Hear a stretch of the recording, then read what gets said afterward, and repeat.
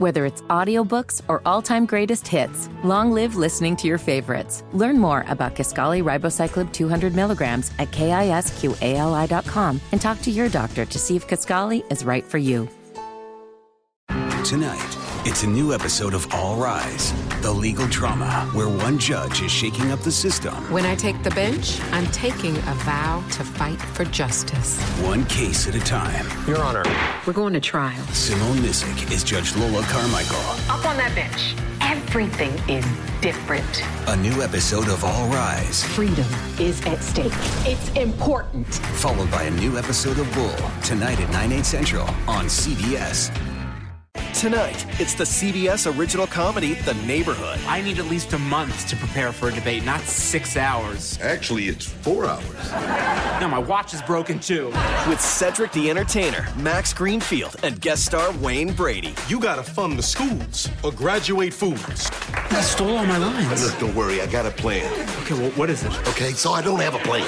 A new episode of The Neighborhood. You're gonna have to give them a show. Tonight, 8/7 Central on CBS.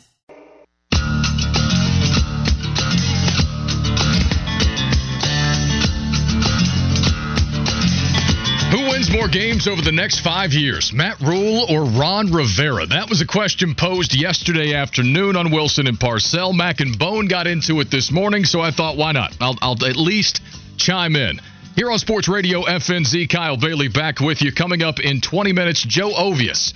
Afternoons, the OG, Joe Ovies, Joe Giglio, 3 to 6, 99.9 The Fan in Raleigh. We'll talk to Joe about North Carolina's decision to send the students home yesterday, what that means for college football. We'll talk about the ACC schedule, and we'll get his thoughts on the absolute, utter collapse by the Carolina Hurricanes last night in Game 4 of their playoff series with the Boston Bruins. They were looking to tie up that series 2 games apiece. They took a 2-0 lead into the final period, and then things just went to hell. Or as Rod Brendamore put it, everything that possibly could go wrong did, as Boston scored 4 unanswered goals in under 7 minutes and took the game 4-3, stunning Carolina Hurricanes fans last night. So Preppy, by the way, in studio with us this morning, sitting in for Smoke, who is continuing his education. He's out there in class right now. He'll join us coming up in just a bit. We got to do a thing now on Tuesdays, I guess, where when Smoke gets here from class prep, he's got to tell me what he learned today. Yeah, definitely. We have to, give you right? A history lesson on what he learned, for sure. I don't even know what class he's taking this morning. So when he gets in, I think on Tuesdays and Thursdays when Smoke gets back from class, we got to make him tell us what he learned. It's only going to help him. Because if he can regurgitate what he learned, he's going to retain it more easily. Right? Exactly. Yeah, it'll help him a lot, for sure. I think so, too. So we got Smoke later in the show. And again, Joe Ovies coming up in 20 minutes. Now, admittedly, I actually didn't catch what Mac had to say. Prep, fill me in. When Mac and Bone weighed in this morning, did Mac go with Matt Rule winning 5 more games over the next 5 years than Ron Rivera? Of course. Of course he did. He then told me that Matt Rule's a better coach than Sean McDermott, but we don't need to go there yet either. Oh, no, we're going to go there. We'll go there in just a second. So Mac said yes. I'm shocked. This is my shocked face. T-Bone said yes? Yes. No? Okay, they also both said went yes. And I can kind of see why. They kind of took it more as Washington's the most dysfunctional NFL franchise out right now and has been for a long time. So they took it as more anybody's better than them sort of thing. And the thing is, like, philosophically, they're not wrong about that. Yeah.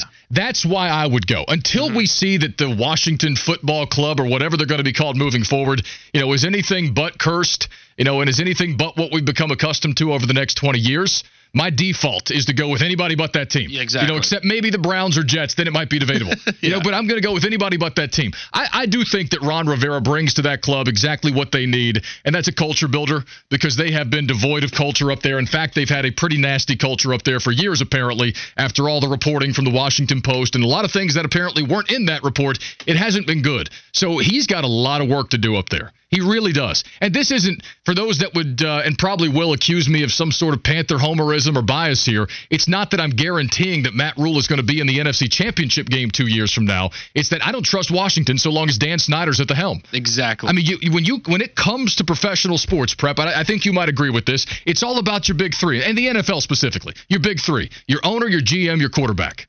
Or your big four, actually, your coach, your quarterback. Mm-hmm. If you've got alignment, with competent people who are on the same page, you're probably going to win more games than you lose. Washington doesn't really have that still. They made a really nice hire with their team president, Jason Wright, a couple of days ago. We'll see how that goes. I think Ron is good at what he does, but, Ron is not exactly Bill Belichick. Yeah. He's a good coach. I don't know that he's a great coach. And you have one of the worst owners in the modern history of NFL football in Dan Snyder. So pardon me, if I'm not going to jump on the skin side. Now, I'm saying that while also understanding that David Tepper has not proven anything on the football side as an owner yet. Marty Herney's still in place as the GM with the Panthers, much to the chagrin of a lot of this fan base. And Matt Rule has a hell of a lot to prove. So then you factor in the quarterbacks. Well, you got, Dwayne? I love the Alex Smith story.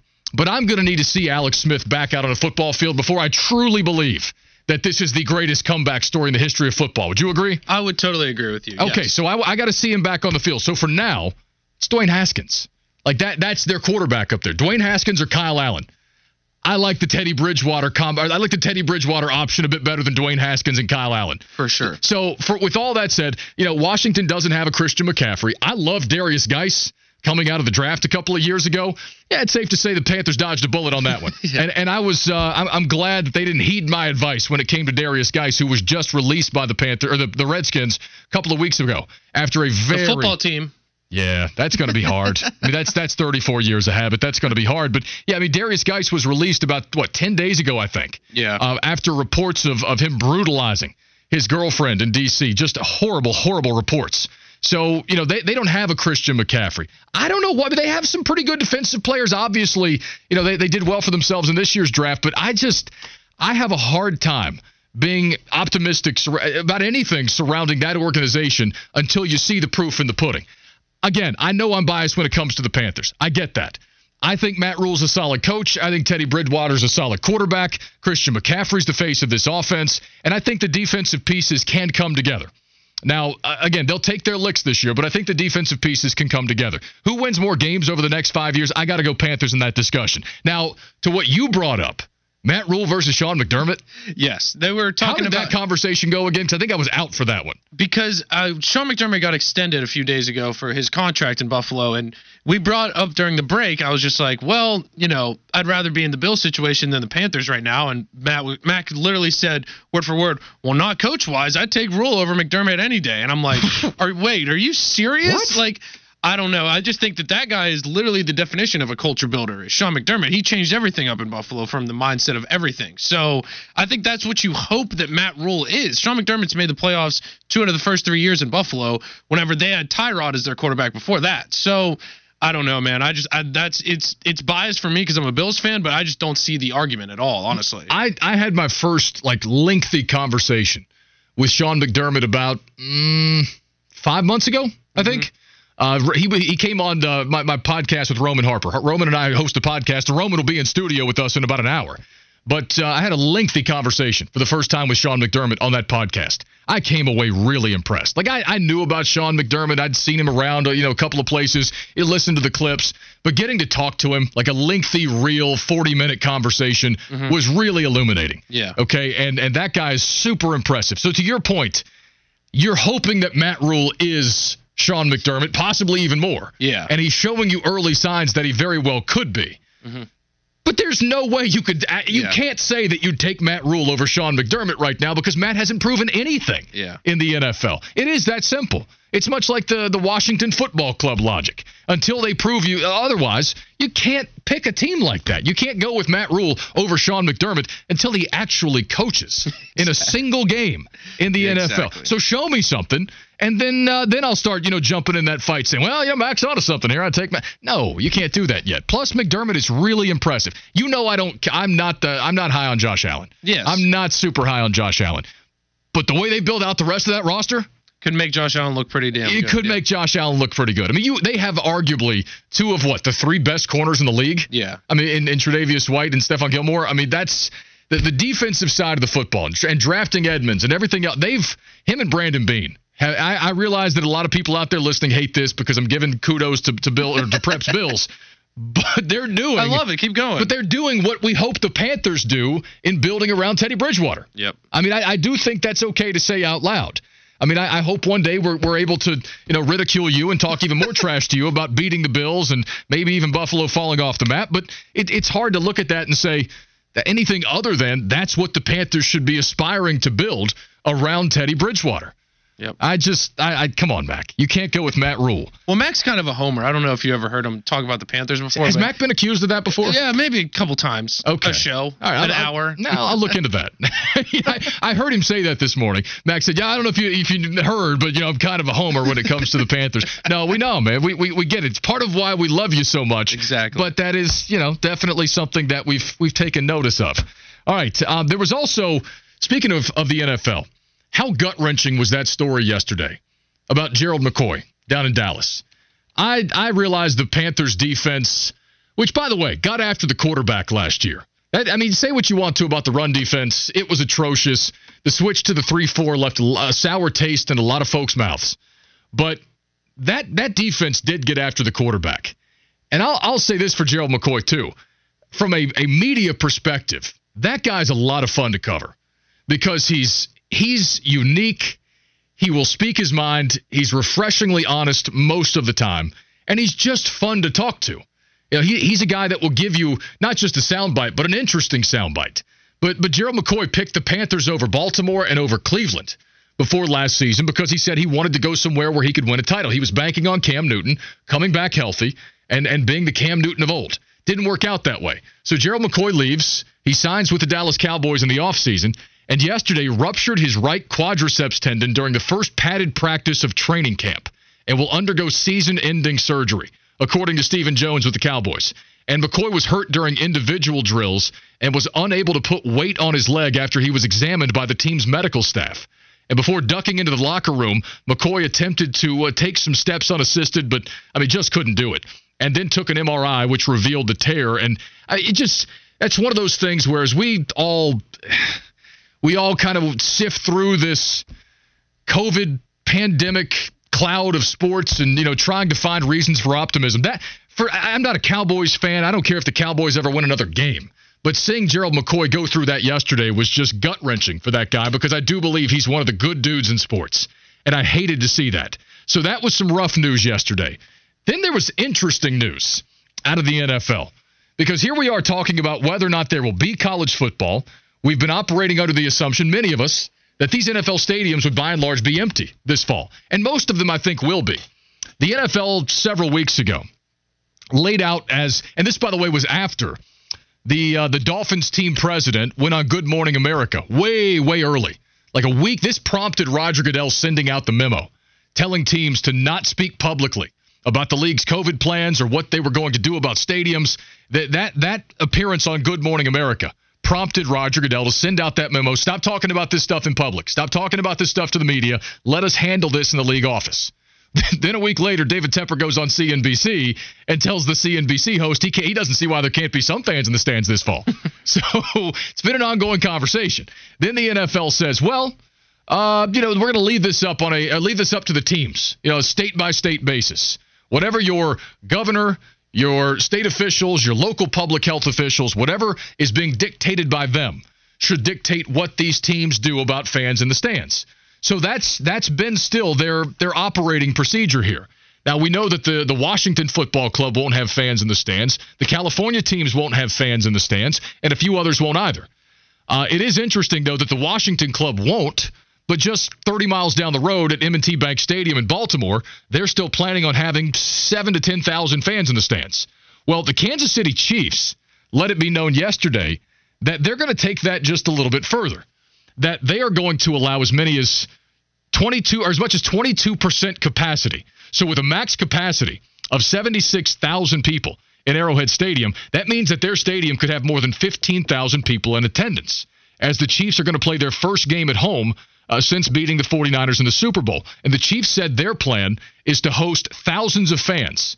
It had been approved by the mayor of Kansas and the city's health and emergency management directors. So locally in Kansas City, they're saying, go right ahead, 22% capacity. We think you can do this, 15,000 people in Arrowhead Stadium. I don't know how many other teams are going to try to do this, or if any other teams more specifically will maybe reverse course on some of the plans they've laid out, but I wouldn't be surprised. Again, it's all up to the local politics and the local state and public health officials. And I threw politics in there because, I mean, we'd be foolish to think that that's not an element of these discussions and these decisions. It is, to an extent. I mean, look no further than high school football. The breakdown of which states are playing high school football and which aren't. Red states are playing high school football. The blue states, by and large, aren't. So there is an element of politics. Nobody's debating that. I think the level of influence of politics in football decisions might be a little bit overstated, but it's certainly an element. So in a state like Kansas, or in a state like Missouri, apparently, and in Kansas City specifically, they're going to go 22% capacity at Arrowhead Stadium. And it makes me wonder, what the Panthers will do when it's all said and done. By the time week 1 rolls around, will David Tepper want to do something similar? The capacity for Arrowhead is pretty similar to Bank of America Stadium, give or take a couple of thousand. Will Bank of America Stadium see 22% capacity this fall? I'll tell you this, if they do, I bet people will go. Some will. I think if they put 13,000 at Bank of America this fall, I wouldn't be surprised if you get that many showing up each week. I think you'll get the max capacity at every stadium. I think you probably really will. I agree with you. I think there are a lot of people out there that are more than willing to go into a stadium right now, and these states and localities that are going to go with, limited capacity, I think you'll see it fill up to 13, 15,000, whatever it looks like. And Kansas City's going to do that. We'll come back. We'll talk to Joe Ovius, 99.9 The Fan. He hosts afternoons. We'll talk Canes. What a collapse last night in Game 4 against the Bruins. North Carolina sending students home from campus after a COVID outbreak. What does that mean for college football? We'll talk about it next with Joe Ovius here in the Clubhouse on Sports Radio FNZ.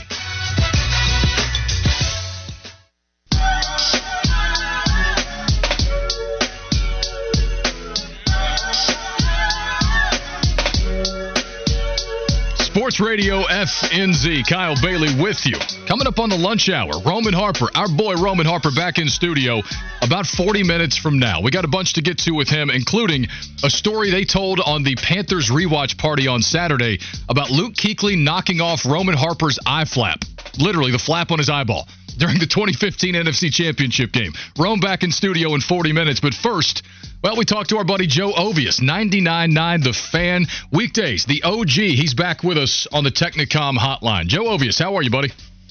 What up, Kyle? I'm a little depressed about the Carolina Hurricanes, but somehow, some way, we will persevere. Dude, what happened last night? A 2-0 lead going into the final period, and then, what, chaos? You remember, you played Mike Tyson's Punch-Out back in the day, right? Yeah. You and I are around the same age. Yeah. All right. So, you remember the first guy you play, Glass Joe? Yeah. Yeah, that was the Canes last night. But that's what it was. Yeah. That's what it was. The thing about the Carolina Hurricanes, they know this, we know this. They're not as good as the Boston Bruins, okay? There's a reason why the Bruins were the best team throughout the regular season, and the Carolina Hurricanes were on that bubble to make the playoffs in the first place. They deserve to be there, don't get me wrong, but there's a line of demarcation in terms of talent level between what the Boston Bruins are and the Carolina Hurricanes. Maybe the Canes will get there with Rod Brind'Amour over time. They got a lot of young talent like Sebastian Aho. Andrei Svechnikov has that ankle injury. I'm sorry, he's unfit to play. Even though he's got a boot on his foot. They can get there over time, but they're just not at that point. That doesn't mean they can't win a series, though. And I think, Kyle, the thing that bugged me last night was they were doing the things that the Canes were good at: puck possession, being opportunistic. Marty Necas whiffed on a goal that would have made it 3-0, and I think that would have been the icing on the cake, and we would have been talking about an even series going into Wednesday's 4:00 faceoff. But the minute James Reimer made a mistake, you could just tell. They were like, man, oh no, here it comes. And the Bruins took advantage of it, and that was a wrap. 4 goals in 6 minutes, dude. That is a sign to me that they were just glass-jawed, and this series is a wrap. Okay, that was my follow-up. So you think this thing's cooked? It's over? Oh, here's the thing. And you and I both know that we have to be careful about how we talk about the mentality of players. We're not in their position, right? And I very much despise when we sit here and we talk about teams quitting and everything else. However, this is a unique situation. And being in a bubble, away from your family, no returning home to reset, no home crowd. We saw this play out in the qualifying series with the Rangers. Once they went up 2-0 in a best-of-5, the Rangers are like, man, do we want to do this? We got the number 1 pick potentially. Let's just pack up and go. We almost saw this last night with the Coyotes, too. I mean, they got ripped yesterday afternoon. And Rick Tocchet, the head coach, openly said, look, in this environment, you might just want to go home. And that's the mentality that I'm worried about with the Carolina Hurricanes going into tomorrow night's matchup. Down 3-1 in any other situation, hey, man, we've seen some wild things happen. But here in the bubble, it wears on you. And I'm not quite sure that the Carolina Hurricanes have that in them to extend the series. I'm with you. Joe Ovies, 99.9 The Fan in Raleigh. He's with us on the Technicom hotline. Speaking of bubbles, kind of. I would love Joe Ovies' perspective on what happened at Chapel Hill yesterday, because that decision to reverse course and to go full remote learning took a lot of folks right into a conversation about college football. What do you think? Who could have foreseen a college campus filled with teenagers and early 20-somethings behaving in such a way? I am shocked, Kyle. Hopefully your text line can pick up on the sarcasm on that one. Yeah. Look, UNC is not alone. I hate it for UNC because people are going to be – they've had a hell of a last 3 years, right, with like the Silent Sam stuff and then like some other business that was going on. So this is just yet another bad headline for them. But shout out to the Daily Tar Heel, the student newspaper at North Carolina, that called it out for what it was. You knew the risks. You knew what was going to happen, and yet you still insisted that you can get people on campus. Money, baby. It's all about that money. And now that they were like, oh, my goodness, this is unforeseen. No, it was. You just wanted to make sure you could get as much money as you could at the expense of the students, okay? And this is going to play out at other universities throughout the state of North Carolina. What does that mean for sports, man? Look, your guess is as good as mine. I would say this, though. If you are one of the holdouts in the audience that tried to act as though the student-athlete experience and the normal student experience was one and the same, and it's, they get tuition, they get everything else. As we're seeing it play out, it has become crystal clear, if it hasn't for you before, that the student-athletes, specifically the college football players, are actual business partners for a multi-billion-dollar sports entertainment industry that the colleges have been easily taking money from, and the players get nothing from it. And now they desperately need them bubbled on campus. What are we talking about here? Well, here's my question about that, because I think you raised some good points. And I've insisted since the beginning of this conversation, and I'll keep saying it, if it's not safe to play football, don't play. At the same time, I do wonder if this doesn't create that de facto bubble, and if it doesn't make it more conducive to play college football, and if these players want to play, and they mostly desperately do want to play, if they're given the option to opt out and remain on scholarship to do the right thing, but these kids still want to play, I mean, do you let them? Because I'm inclined to believe that the ACC and SEC are going to let them. Well, let me ask this. I mean, oh man, this is classic sports talk radio. Love it. Just trying to ask questions to you. Oh my goodness. So this is meta, folks. Here's the thing. So you want to listen to the players? I'm down with that. They want to play. Listen to Justin Fields. Okay, fine. Listen to Trevor Lawrence. Okay, cool. Where was that energy 3 months ago? Where when the Pac-12 players talked about what they needed, what ended up happening? We had dopes like what's his face? Now I can't remember the guy. Doug Gottlieb, who's out here. He had to tweet, but he's like, oh, and all these demands. Like now they want the free stuff. They want the Big Ten Network. No, you idiot. The reason why they want the Big Ten Network isn't because they're looking for handouts. It's because the families that aren't able to go to the games if you play in front of no fans, they might not have access to the Big Ten Network. They might not be able to afford the Big Ten Network. So sit the conversation out, Doug, and anybody else who buys that kind of crap needs to sit the conversation out. Here's the thing. If you desperately wanted football, look around where they're playing sports. What's the commonality? The NBA's playing. Why? Because the NBA and the Players Association worked out an arrangement through a collective bargaining agreement to work out in a bubble. Major League Baseball, warts and all, and unwritten rules, Fernando Tatis Jr., all that stuff aside, they worked it out. Why? Because the players and the owners have bargaining positions, and they can work these arrangements out.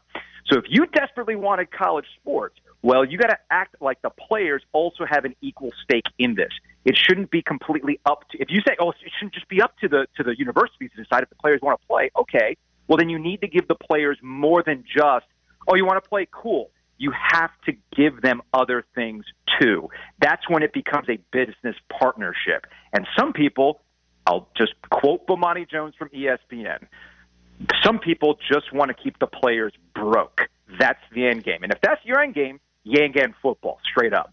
No, it's a good point. And look, I think some of those things they want are more than reasonable. The health coverage, the extension of scholarships, like those things are more than reasonable. We can debate the 50% revenue split all day. I don't think it's even likely to be. I don't even think it's possible, much less going to happen. But your point's well taken. What do you think happens? Because I got people asking me this morning, Joe, well, if this happened at Chapel Hill, what's NC State going to do? What's ECU and Duke and Wake going to do? Any thoughts on that?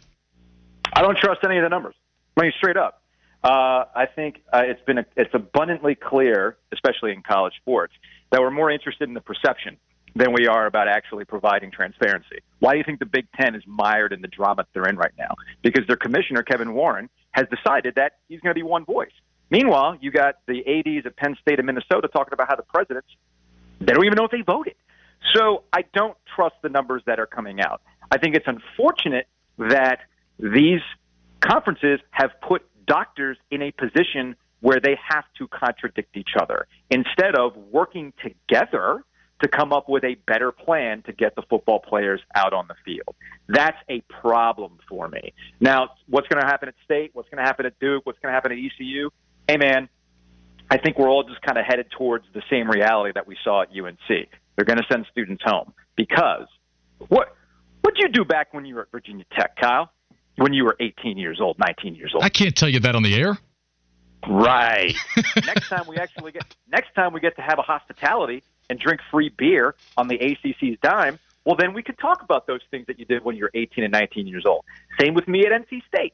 So people need to sit down when it comes to shaming college students for acting like college students when the adults, college administrations, the presidents, the chancellors, should have come up with a better plan than just bringing people back on campus. And on top of that, the people who are shaming college students that are sitting there also being mad about having to wear a mask when they go to the grocery store, they can also sit the conversation out. None of this is new. We're 6 months into this, man, and we're still having the same stupid arguments. And now the college students are the latest ones to be victims of it. That last point's well made, too. Real quick, Joe, I got about 60 seconds. Reese Davis says all conferences should go to a 10-game conference schedule. I'm inclined to agree with him. What do you think? Yeah, give it to me. Get rid of divisions, especially. Oh, no. Did we lose him? Oh, that's the worst. Joe, we'll have to let him go on that. Now we'll never know. Well, he did say yes. He said yes. He did say yes, but I wanted to hear the explanation. Damn it! I mean, he agreed with me. And Reese, you're in line with this too, right? 10-game conference schedule. Absolutely. It makes all the sense in the world. I'm so That's over. a true conference champion. You don't have Clemson playing Pitt. You know what I mean? You have the two best. Well, not only that, like this. That's one of those things where far be it for me to suggest or try to make the case that I'm that much smarter than John Swofford, or conference executives. But I do think that these people aren't infallible. I mean, there are things about college football that doesn't make a damn bit of sense, and that's always been one of them. When you have the Atlantic and the Coastal Division, here's another one. What is it? Texas A&M going to South Carolina? I think for the first time ever. How does that happen? Mm-hmm. How does that happen? I mean, Texas A&M hasn't been in the conference that long, but the first time ever. I mean, you've got situations where with the divisional structure in the ACC, you've got for instance Florida State going to Miami once every 12 years. I mean, you've got Virginia Tech going to Death Valley or Clemson going to Blacksburg once every 12 years as it stands right now, with one crossover divisional opponent and one rotating divisional opponent. Play more conference games. You've got a broken structure. You want to give people a reason to want to have to be there every single week moving forward in this new climate? That's how you do it. Stop playing the Savannah States. I mean, they've got to stop doing that. It doesn't help anybody. All due respect to the Woffords, the Furmans, the Citadels, they're going to have to make it work on their own. It's just going to have to be that way, I think, anyway. And I think Reese Davis is 1,000% right. That dude's been on point lately. He's been all over it. We'll come back. We'll tell you who balled out. And there was a controversy in baseball last night that is so stupid, it's bewildering. I'll tell you next. You're in the Clubhouse on Sports Radio FNZ. Kane is in the building. Curry, way downtown. Bang! Bang! Oh, what a shot from Curry! 45. There goes Davis. Oh, my God! Davis is going to run it all the way back. Auburn's going to win the football game. Newton running. Newton gets to the corner. Cam down the sideline. Cam Newton hesitation. Still on his feet.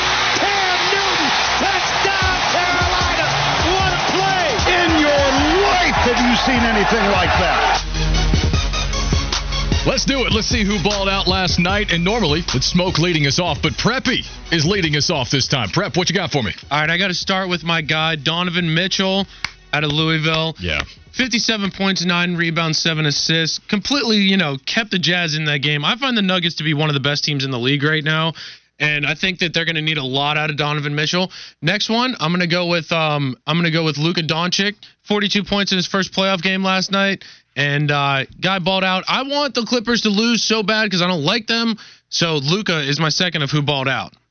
All right, I'm going with the Seager brothers. And last night was really cool. I already knew that, the Seager brothers matchup was going to be fantastic, and it was a really, really special thing to look forward to because even though it's happened plenty of times in the past, it's not that common that you get brothers going head-to-head in Major League Baseball. But Corey and Kyle Seager last night, Charlotte's own, kind of, the Northwest Cabarrus kids, but still, Kyle Seager going to UNC Charlotte. Their parents were unable to attend the game at Dodger Stadium, obviously, for their first Major League matchup against each other. But the brothers gave the entire family something special to remember last night. The Seagers became the first siblings in 19 years to homer as opponents in the same game, and Corey's Los Angeles Dodgers rallied for an 11-9 win over his older brother Kyle and the Seattle Mariners. It was the 10th time in Major League Baseball history that opposing brothers went deep in the same game. Again, 19 years ago was the last time it happened. June 7th, 2001, when Felipe and Cesar Crespos did it in a game between the Giants and the Padres. And for good measure, I'll throw in Luka Doncic as well. He dazzled last night. In his first career playoff game, Doncic finished with 42 points, 9 assists, and 7 rebounds, and had the number 7 seed hanging right with the Clippers for much of the night. His 42 points were the most in a playoff debut in NBA history. And the Clippers knocked around Doncic a little bit, the 21-year-old superstar who led the NBA in triple-doubles whenever they could. He never stopped coming back at him, though, but late three-pointers by Patrick Beverley and Markieff Morris finally turned Dallas back around, and Kawhi Leonard had 29 points and 12 rebounds, and the Clippers got a big boost from the ejection of Kristaps Porzingis to beat the Dallas Mavericks 118-110 on Monday night in Game 1 of that Western Conference playoff series, and that is who balled out. Hit us up, 704-570-9610. Asa Abloy phone lines, Building Center text line. Hit us up. And I think, by the way, a minute ago, I attributed Kyle Seager to UNC Charlotte. That was the third Seager brother. As one listener just pointed out, and I'm glad he did, Kyle went to Carolina. And more people saying, KB, you can't leave out Dansby Swanson. Oh, no, I wasn't going to. I was about to go there because I want to talk dingers. But you're right, Dansby Swanson with a walk-off last night as the Braves come all the way back and beat the Nationals in Game 1 of that series, which has huge NL East implications in a shortened 60-game season. So for you Braves fans out there, I didn't forget about Dansby. That walk-off last night was huge for the Atlanta Braves. But the home run that is most talked about this morning, as it should be, is the home run hit by Fernando Tatis Jr., who is one of the best young players in baseball, one of the very few best young players in baseball. 21-year-old shortstop for the San Diego Padres, has had a hell of a start to his career, and he leads Major League Baseball now in home runs with 11 in the first 23 games of this new season. And his, I hesitate to call it greatness because he's still so young, but his potential greatness was on full display against the Texas Rangers last night, and it led to the type of nonsensical controversy that only baseball can produce at the end of a game, and we're talking about the unwritten rules. And before I could even get to this story, I saw a tweet come in from Matt saying, I am so sick of the so-called unwritten rules of baseball. And then he goes on to say, you're a pro athlete making 6, 7, or 8 figures. If you have a crap game, that's your fault. Don't throw softballs that get crushed. Here's what happened. The Padres were up by 7 runs when Tatis stepped to the plate in the 8th inning. They were up 7 runs. The blowout of a game. He had already hit 1 home run on the night. Tatis was sitting on a 3-0 count. 3 balls, no strikes for the baseball novices among us. Rangers pitcher Juan Nicasio threw a pitch down the middle of the plate. And Tatis did what home run hitters do when a pitcher throws a meatball over the middle of the plate. He crushed it out of the park. He hit a grand slam. And as Tatis was rounding the bases, Texas Rangers manager Chris Woodward was visibly upset. I mean, he was hot. not at his pitcher for giving up a grand slam, but he was mad at Fernando Tatis Jr. for hitting it over the fence. So the Rangers then hit the next San Diego batter. You can't make this stuff up. These, as a diehard baseball fan, these are the unwritten rules that infuriate me to no end. Okay, there are some unwritten rules of baseball that make a lot of sense. There are some things that I think are entirely defensible, right? But the very next batter, they throw behind Manny Machado. Chris Woodward's pissed, the manager. He's mad at Tatis for crushing basically a batting practice fastball and hits a grand slam. And all of a sudden, instead of 10-4 or whatever the score was, it's now 14-4. And on top of the manager of the Rangers getting mad, Fernando Tatis' own manager didn't even have his back. San Diego skipper Jace Tingler said after the game that Tatis had a take sign. He'd given him a take sign. He was mad at Tatis for missing the take sign. He gave him a take on 3-0. He said, well, we were blowing him out. We gave him the take sign. We weren't trying to run up the score. What is this, Little League? What are we doing here? I mean, it's like, in the NFL, if a team is up by 24, 28 points and somebody scores a touchdown, stop them. It's your job. That is your job. If you're a pitcher, if you're Juan Nicasio, and the bases are juiced, and you've got at that point he wasn't the sole home run leader, but he was one of the few in Tatis Jr., you got him in a 3-0 count. You're just going to groove a fastball, and you think he's not going to swing at it? I mean, these guys do have incentive-laden contracts. They are competitive. That guy doesn't care about a 7-run lead. He's up there to hit. It's what he gets paid to do. And so you got not just one, but both managers mad at this guy. It's unbelievable that they would go after this guy for doing his job. It is insane. I mean, there is no unwritten rule that says you can't swing on a 3-0 count. That's just more of the that's the stuff that as a diehard baseball fan makes me angry, makes me cringe, and it makes me have to side with everybody else who criticizes baseball for talking about how stupid these unwritten rules are. This guy's up there doing his job. He's leading the major leagues in home runs. Somebody grooves a fastball to a professional hitter, and he swings and hits it out of the park, and both managers are mad at him. Well, we don't want to run up the score. This isn't Dixie League. And this isn't Little League. These are the pros. I mean, I'm surprised that I even have to tell these guys that. I don't care about your unwritten rule in this case. He's doing his job. Yeah, maybe he missed your take sign. You really want this guy taken as hot as he is? I want him staying hot. He already hit 1 home run, and you're mad that he hit a second. You're mad that he's doing his job and producing for you. It is truly unbelievable. And then, to make it even better, Trevor Bauer, who admittedly I did not like for a long time. Trevor Bauer gave me every reason in the world to dislike him for the longest time.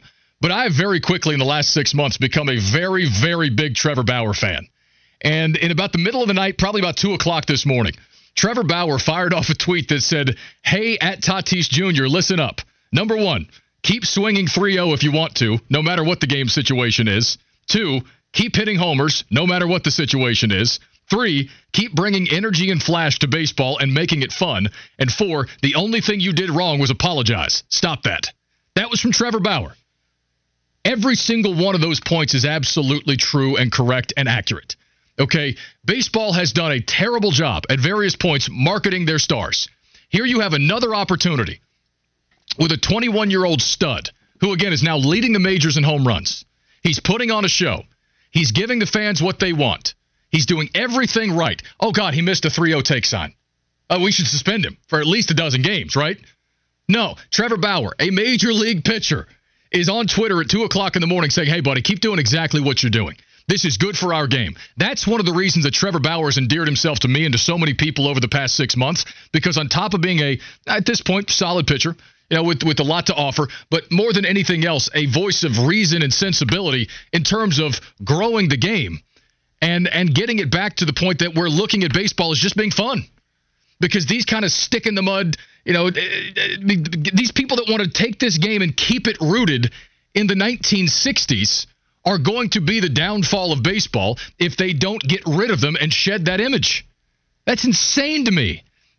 He had both managers mad at him last night, Prep, because he did his job and he hit a grand slam. Have you heard anything stupider in your life in sports? Well, I do work with Mac and T-Bone every day, so I have heard stupider. Oh, no, I'm just kidding. But I was saying this to you during the break. I'm not the biggest Major League Baseball guy. I'm a Pirates fan, but I just kind of find it, boring to watch. And that's near here or there. But if I'm watching a game and I see 3-0 and bases are loaded regardless of what the score is, and a guy takes one deep on 3-0, I think that is awesome. Yes. I think that is so entertaining. I think that is a guy that wants the game to be more exciting, which is what I'm all about. If the game was more exciting, I'd probably watch more often. Stuff like this happens, I'd watch more often. But for him to apologize, I don't care if both managers were mad at me. I would never apologize for hitting a home run, man. Never. He's a young guy, so he probably feels an immense amount of pressure. He doesn't want to anger anybody. Doesn't want to. And the thing is, he's got baseball pedigree, right? Mm-hmm. His dad, Fernando Tatis, played in the majors. Matter of fact, I think he's one of just a couple of players to hit 2 home runs in the same inning. So he's got pedigree. He knows how all this works. He's trying to be, for lack of a better phrase, a good soldier and trying to be a good young player and do all the right things. But he's apologizing for doing his job, for hitting a grand slam. He missed a take sign. Okay, have that conversation with him in private and don't publicly chastise the kid for doing a thing that literally everybody watching enjoyed seeing. Mm-hmm. Everybody. Like, unless you were, a Texas Rangers fan, everybody else loved that. It's why we tune in. It's why we watch baseball. We're there to see the grand slam. It's one of the most exciting plays in all of sports. Yep. And you're chastising this guy because of some dumbass unwritten rule in baseball. Even baseball guys don't get this. Most of them. Anyway, I got people writing in saying, KB, I played ball my whole life and a few years in college at the D1 level. There's no unwritten rule that says you can't take a heart-of-the-plate meatball fastball deep, regardless of the score. And the hitter's supposed to make a pitcher pay for a mistake. Absolutely right. Somebody else saying, I worked in minor league baseball for 4 years. The unwritten rules are total BS. More writing in. Tatis is the man. The Rangers need to grow some balls and maybe win a game. I agree with that. Texter says, KB, you're dead on. Not only am I swinging 3-0, I'm bat flipping and taking my time around the bases. I would tell Machado to be ready because the next pitch is probably hitting him square in the back. Do your job. More texters. I'm with KB. I coach fast pitch girls travel softball. I teach my girls 3-0 count is a big green light. If it's there, bust it. I don't care what the score is. I mean, God, what are we doing?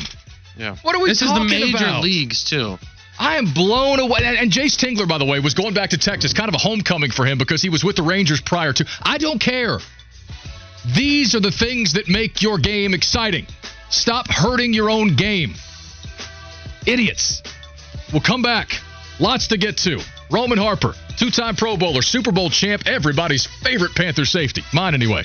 In studio next. We got a lot of football to get to. Also, apparently Roman lost his eye flap during the 2015 NFC title game.